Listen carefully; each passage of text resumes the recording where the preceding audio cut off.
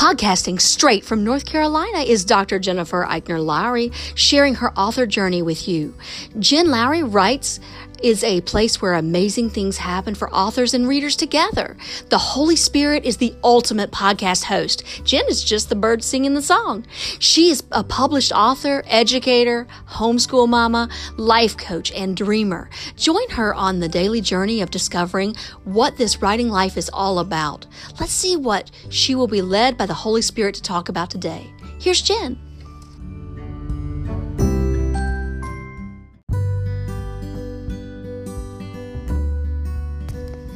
Thanks for supporting my Jen Lowry Writes podcast. My purpose is to inspire and encourage others to chase after their writing goals with faith and courage. By hitting the support this podcast button and with your monthly contribution of 99 cents, $4.99, or $9.99, you are helping me chase after mine.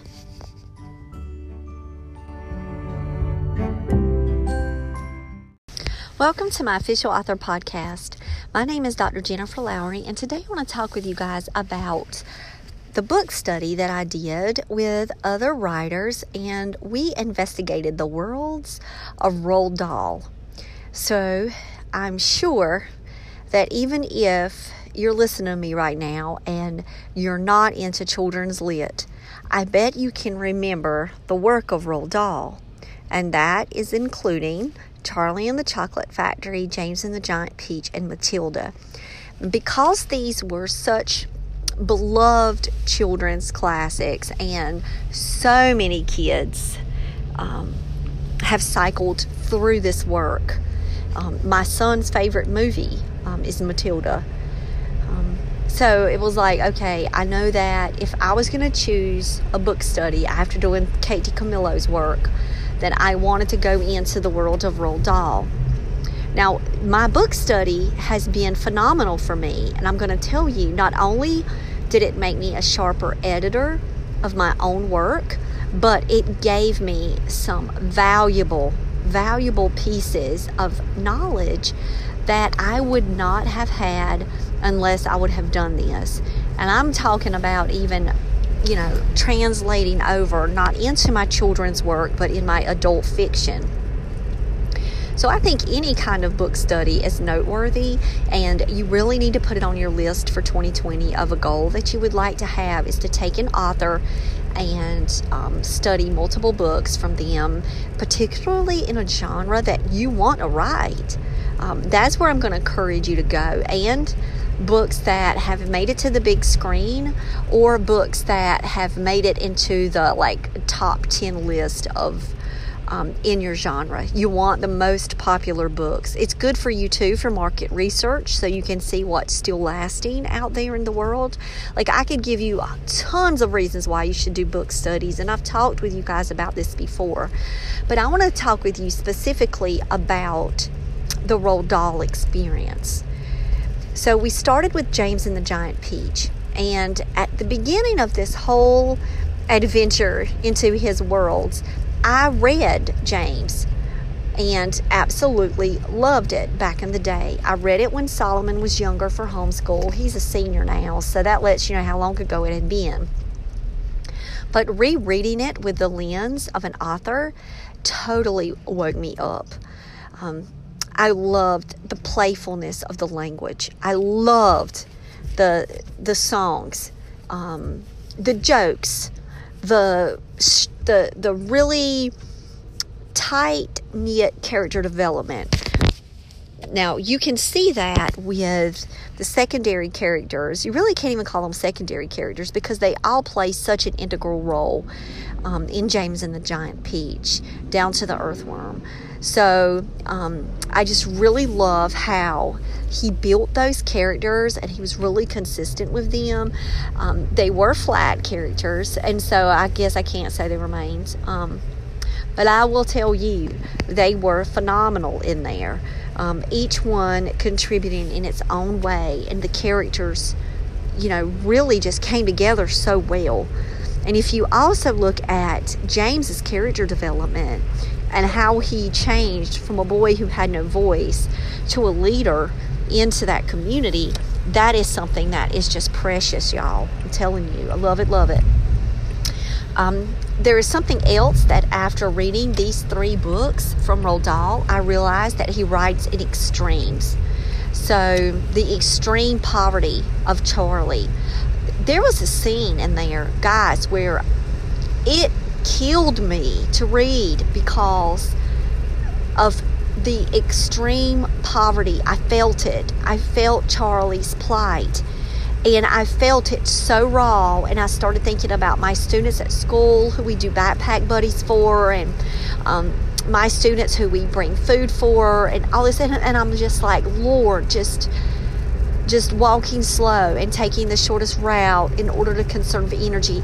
Like, y'all, I'm telling you, extremes were in that book. And it's the same way with Matilda, the way that Matilda is treated by the parents, yet valued by Miss Honey. The extremes of Mrs. Trunchbull, like, come on, principal, like, it's insane. And so if you're reading Roald Dahl, expect these extremes, and that can often be found in middle grades fiction and children's literature. And so when I started recognizing it, I was going, oh, this is kind of like this book, and oh, this reminds me of this, because then I realized it was more patterned than I recognized possibly before doing the study. What I also loved about working with another writer and going through this study is that she would bring new insights to the conversation that I had not connected before, because we're coming in with our different suitcases. You know, conversations can be very rich when you're discussing books, and you're analyzing them, breaking them down.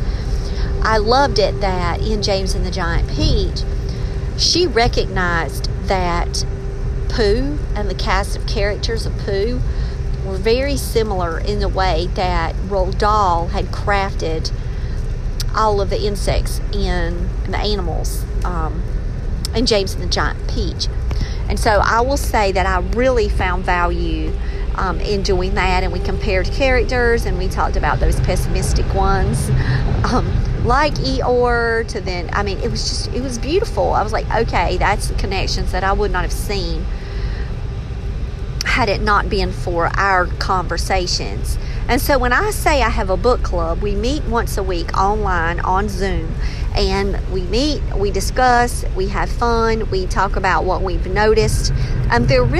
It's really just a metacognitive conversation out loud. We do not have a script, and we do not have preset questions. We're just coming in discussing the things that we've noticed, the things that stood out to us. And at the end of the conversation, I have pages and pages of notes. And these notes can be easily applied back into my own work, just like thoughts to consider, things that we liked, things that we didn't. And what I also loved about our conversations is we noticed it when we were reading Matilda. And I didn't quite get it with James and the Giant Peach, or Charlie even. But when I was in Matilda, I noticed a couple of spots where I called out how Dahl had particularly, like, didn't follow through a loop with a scene that I thought could have went somewhere, or that I felt should have went somewhere, knowing the character traits of Miss Trunchbull. And so we started, discussing that, and I was like, that's a missed opportunity to me. And that's when it hit me, and I became very convicted. I was like, Lord, how many missed opportunities have I had in my own work? And so when I went back in to edit, after doing the study of Matilda, I was noticing missed opportunities more than I would have in prior days of editing. So that's why I think it is very, very valuable that you guys do your own independent book studies. If you can't find another author to do this with you, pick a reader friend of yours. They may just want to talk books. I find value working with my ladies because they're other authors, and we're kind of looking at this with word choice and language and style and setup and illustrations and how how was this description, and this was written in this way, to appeal to kids on this level, so forth. I also noticed in between James and the Giant Peach and Matilda, something magical happened. And I think that it gave me some freedom in my mind. Now, and I'm not going to say that, and I've never thought this through before, but I don't know. Maybe I can. In James and the Giant Peach, there are some teachable moments in there where a young reader can learn about ladybug spots, for example. And this is only just one example. Each critter in there is telling a little part about themselves that is scientific and relevant to the story. It does not take away from the story. It actually is entertaining and engaging. And my son actually, because maybe he wants to be a wildlife biologist and it connects to him to learn more about creatures, but I'm telling you, I found it very fascinating how the way that Roald Dahl incorporated science literacy in his fiction world. And that just makes those characters even more realistic and believable. And then they're on a giant peach floating. And one time when I was reading, I think I got so brought into the story that I made a comment. Okay, now this part about the cloud men, now this part is just so unrealistic. And my son was like, Mom, what part of it was? Seagulls are carrying them across the sea. And it was so funny. I told my librarian about it and she died laughing. I guess it's one of those things you got to be there, but hey, she got it and it was hilarious. And so we talked about how you can just get swept up in a story that you often can forget. Wait a minute, I'm reading a children's book. It's called James and the Giant Peach. This is not real. And so that's what was happening with me with James. And so I love that my son brought me right back down to earth because I needed that kind of wake-up call there. And I also loved Matilda, I think, more than all, the other two. At first, I thought I was going to love James the most, because I do love the James movie. I did like the books better than the movies on all three. I love the Johnny Depp version of Charlie and the Chocolate Factory. So I will say, hand in hand, the movie with Johnny Depp and the Charlie and the Chocolate Factory book. I don't want to say I loved the book more, because I just loved Johnny Depp in that movie. And Freddie Highmore. Just absolutely love that movie. And I love the Oompa Loompas and how they were taken care of there. And it so matches the book. But I will say that with Matilda, I love this book the most. And what I often will say is that, bringing in the, parts of the outside world and putting them into this fiction world, that's not a copyright issue. You can list things. Because I got an email one time that was like, okay, can I list this song, these lyrics and all this? And I'm like, no, you can't do out the full song unless it's free use. It's in the public domain. But you can list a title, and get away with that. You're just talking about and do it in a positive way. I love Converses. I wear Converses all the time. I really wish Converse would sponsor me. I could do an ad for them. And I make sure that a lot of my characters are wearing Converses. It's reflective of just somebody I would want to hang out with wearing Converses. Hey, let's put my character in Converses. It's fine. But what I loved about Matilda is that Matilda gave a list of books for students to then be able to take away with them. So let's say a reader is just casually picked up Matilda because they saw the movie and they're like, okay, I want to read this book now. Or it's their first time being introduced to Matilda.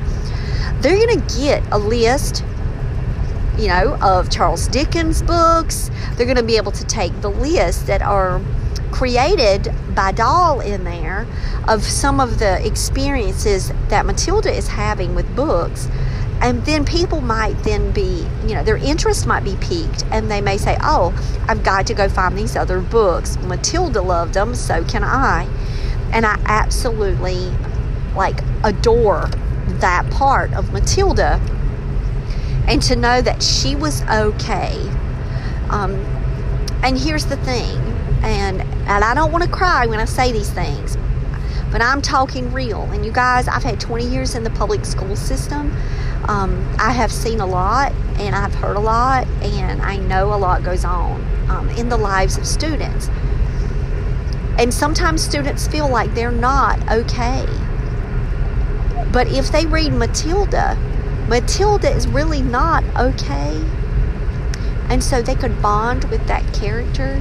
But guess what they can see Matilda doing? Matilda has a coping mechanism. She has a strategy on how to deal with a very bad situation. And so this is what I love so much about Matilda, more than Charlie and James. Because James, it was just happenstance. He just got the magic man to give him the green light up thingies, and then all of this transformation occurs, and this is magic. Charlie in the Chocolate Factory, it's like this 1 in a million chance, millions of chances of getting this golden ticket, and he got it. But with Matilda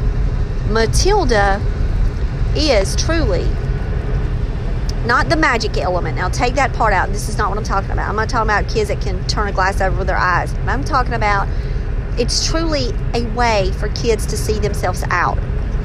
And it's through books. And when Matilda was having a home life that was not easy for any child to have, Matilda had it bad, y'all.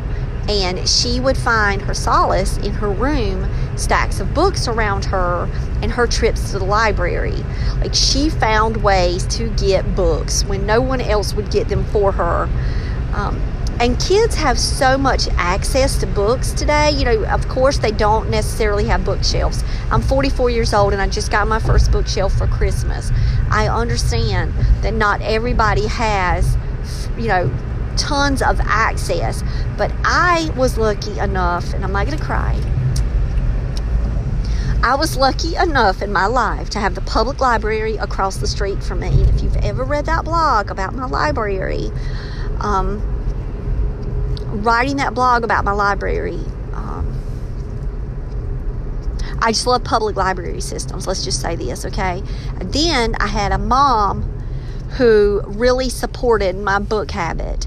And we would go to yard sales, and we would go to flea markets. And in the flea markets would have these chicken wire caged places. I don't know if you guys have ever been to the flea market before, but I was raised up on yard sales, which we would call close the YS, and flea markets. And what's really cool about flea markets is a lot of times when I was growing up, we would go to the ones that would have the used bookstores in it. And so they would have 10-cent shelves, 25-cent shelves. I loved donating books. I love giving books away to places that do that. I love dog-eared books because their books are $1. Just providing access to literature where it's not where you have to go and spend tons and tons of money for a book. That's why I'm constantly giving books away. I know that's from my upbringing, and I know that's how much I've attached myself to books my whole life, because I know what words can do. And I know how words have helped me, have healed me, have protected me. And that's a part of my mission in my life, is to champion words. And so with I read Matilda, that one hits my heart stronger than any children's book that I've read in a very long time. And it is because there is a coping mechanism built into that book. And that is the escape of reading. And that is what Matilda does and uses to help her in her day-to-day. So, I say all of that by telling you that having the book study on Katie Camillo was life-changing for me, and having that opportunity to meet her. Yes, top of the list, guys. But then I didn't just stop there. I continued into the book study because I didn't realize how meaningful this work can be until I read multiple of Kate's books. And that's why when I walked away after reading like almost 30 of her books, I was like, oh my gosh, I've got a sense and a feel for this person, this author, these characters now, and I can appreciate it so much more. And I transferred it straight over to Roald Dahl. Now, in my writing club, I did not want to only be the one that had autonomy over the list. I wanted to be a shared community where we could go based on where we were and what our goals were. And honestly, I just knew I wanted to surround myself by good literature that has lasted the test of time and have made it into a movie. Like, honestly, that's what my goals were. And so when we were going to leave Roald Dahl, we were going to step into E.B. White's world. So my friend was like, hey, I'm really working on something else right now. And she kept talking about Goosebumps, and she had done a master class with R.L. Stine. And I don't know if you've heard of master classes or not. I was really surprised that my son did. My son is a genius, and he knows 10 million things more than I do, and he's usually aware of the current trends and things that are happening. But master classes, you just pay this money and you're part of this class with these masters. And I told him, I use Gordon Ramsay as an example because he loves Gordon Ramsay. So does Sam. So I was like, you guys could take a master class with Gordon Ramsay, just save up your money, and if you wanted to do that. But we also looked at some of the other master classes and guitarists and things like that. So it's really cool what's going on out there in the world and these opportunities that people are doing. And of course, I appreciate the side gig. If it's worth the money, do it. We all have side gigs going on. My Patreon is my side gig. And, I'm very, very pleased with my progress with my Writing Warriors for Jesus. We all need that in life. We all need side gigs. Unless even these super famous people need side gigs. They got their own side gigs going on with Masterclass. Well, anyway, I did all of that just to tell you she was doing R.L. Stine. So she was like, I'd love to read some more Goosebumps. And she had read Deep Trouble. And she was like, let's do that. And I was like, I would love to, because she actually didn't know this about me, that I love horror. Horror genre is my favorite to watch. I only want to watch horror movies. I only want to watch serial killer documentaries, pretty much. I do love looking at documentaries about animals and cultures, and I was watching about how they make poisonous darts in the I don't want to say it wrong, Pamba tribe in Borneo. Like I found a really good documentary series on YouTube over the weekend from a musician and a documentarian. But anyway, that's my junk, y'all. Love me some horror stuff. And I wrote Hartwell Chronicles, and I've always wanted to write an easy reader chapter book. And so I was like, Goosebumps are pretty simple, pretty easy, formulaic. I'm like, I'd like to go into the Goosebump world. And so we read Welcome to Dead House, and that was book 1. After she read that, she felt complete because she had read Deep Trouble. Well, I'd already read The Mask and The Scarecrow Walks at Midnight. And so after reading Deep Trouble, that gave me Welcome to Dead House, which was book 1 of the classic Goosebumps series. That pretty much sealed it up for us. We didn't need another one. She picked The Graveyard Book, and that's the one that we're reading for this upcoming Friday. I had to take a Friday off. I had to cancel the book club on Friday because you guys know that I was sick last week. I'm still not 100%. It's almost like I had a walking flu with no other symptoms other than I had felt like I had been beat by a baseball bat and my whole body hurt. And I can't even describe to you the physical heaviness that I have felt since last Tuesday from a migraine, and it never went away.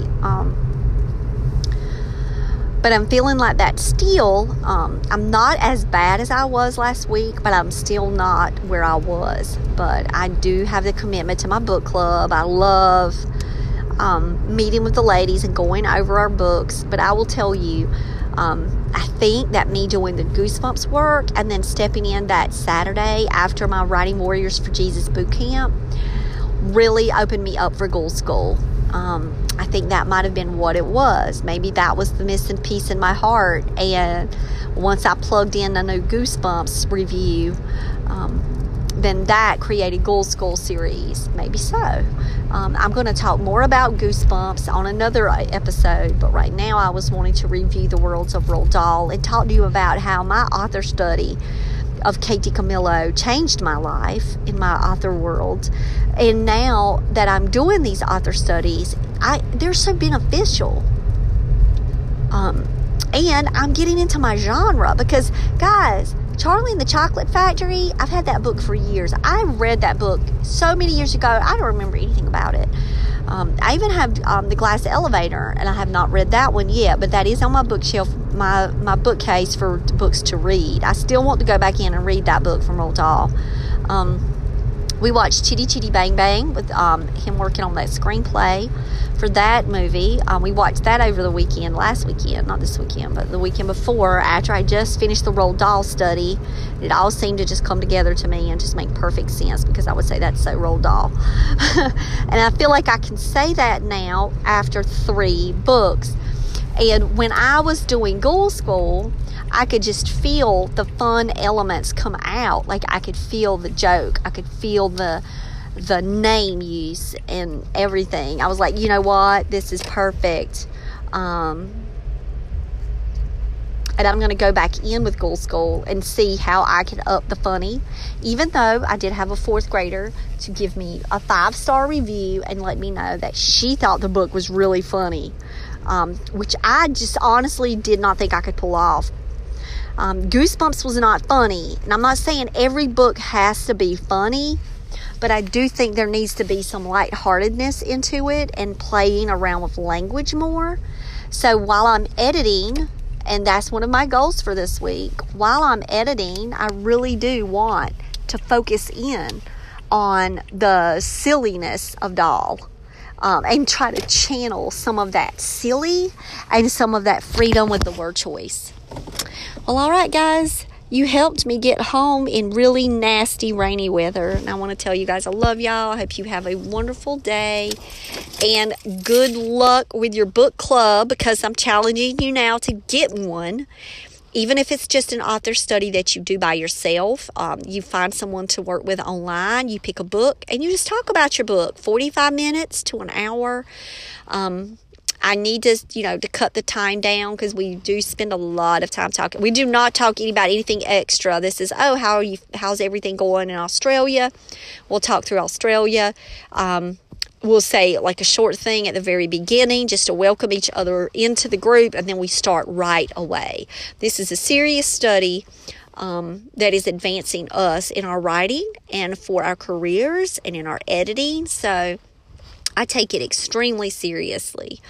And I'm looking forward to reading the Graveyard Book. I got to 15 pages last week, and I was so sick I couldn't go past. So I read Looking for Alaska by John Green last week, and then after that book, I could not go into another book. Like, I just couldn't. My brain was just exhausted. I could not think through even tackling a book. So this week I'm hoping, I do feel a little better today. I'm hoping after homeschool that's something I can do to quiet my mind in the evenings before going to bed. And we'll get through the Graveyard Book. But which is a Newbery, by the way. You guys know how I feel about Newberries. I want to read them all. So it's perfect for me too. And it's the horror genre, middle grades. If those of you are wondering, I think it's Neil Gaiman. I think that's who the author is. Don't quote me on that, but I think that's right. All right, guys. I'll talk with y'all later. Bye.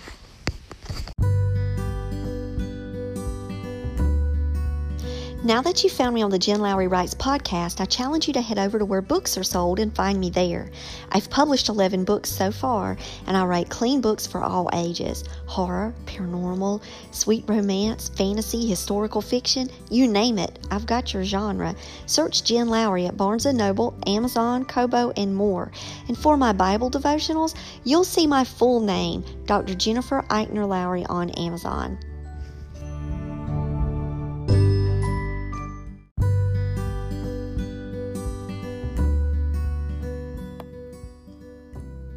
So I challenge you today to go out there and write something inspiring and share it with the world. Thanks for joining me on Jen Lowry Writes. You guys have a blessed day.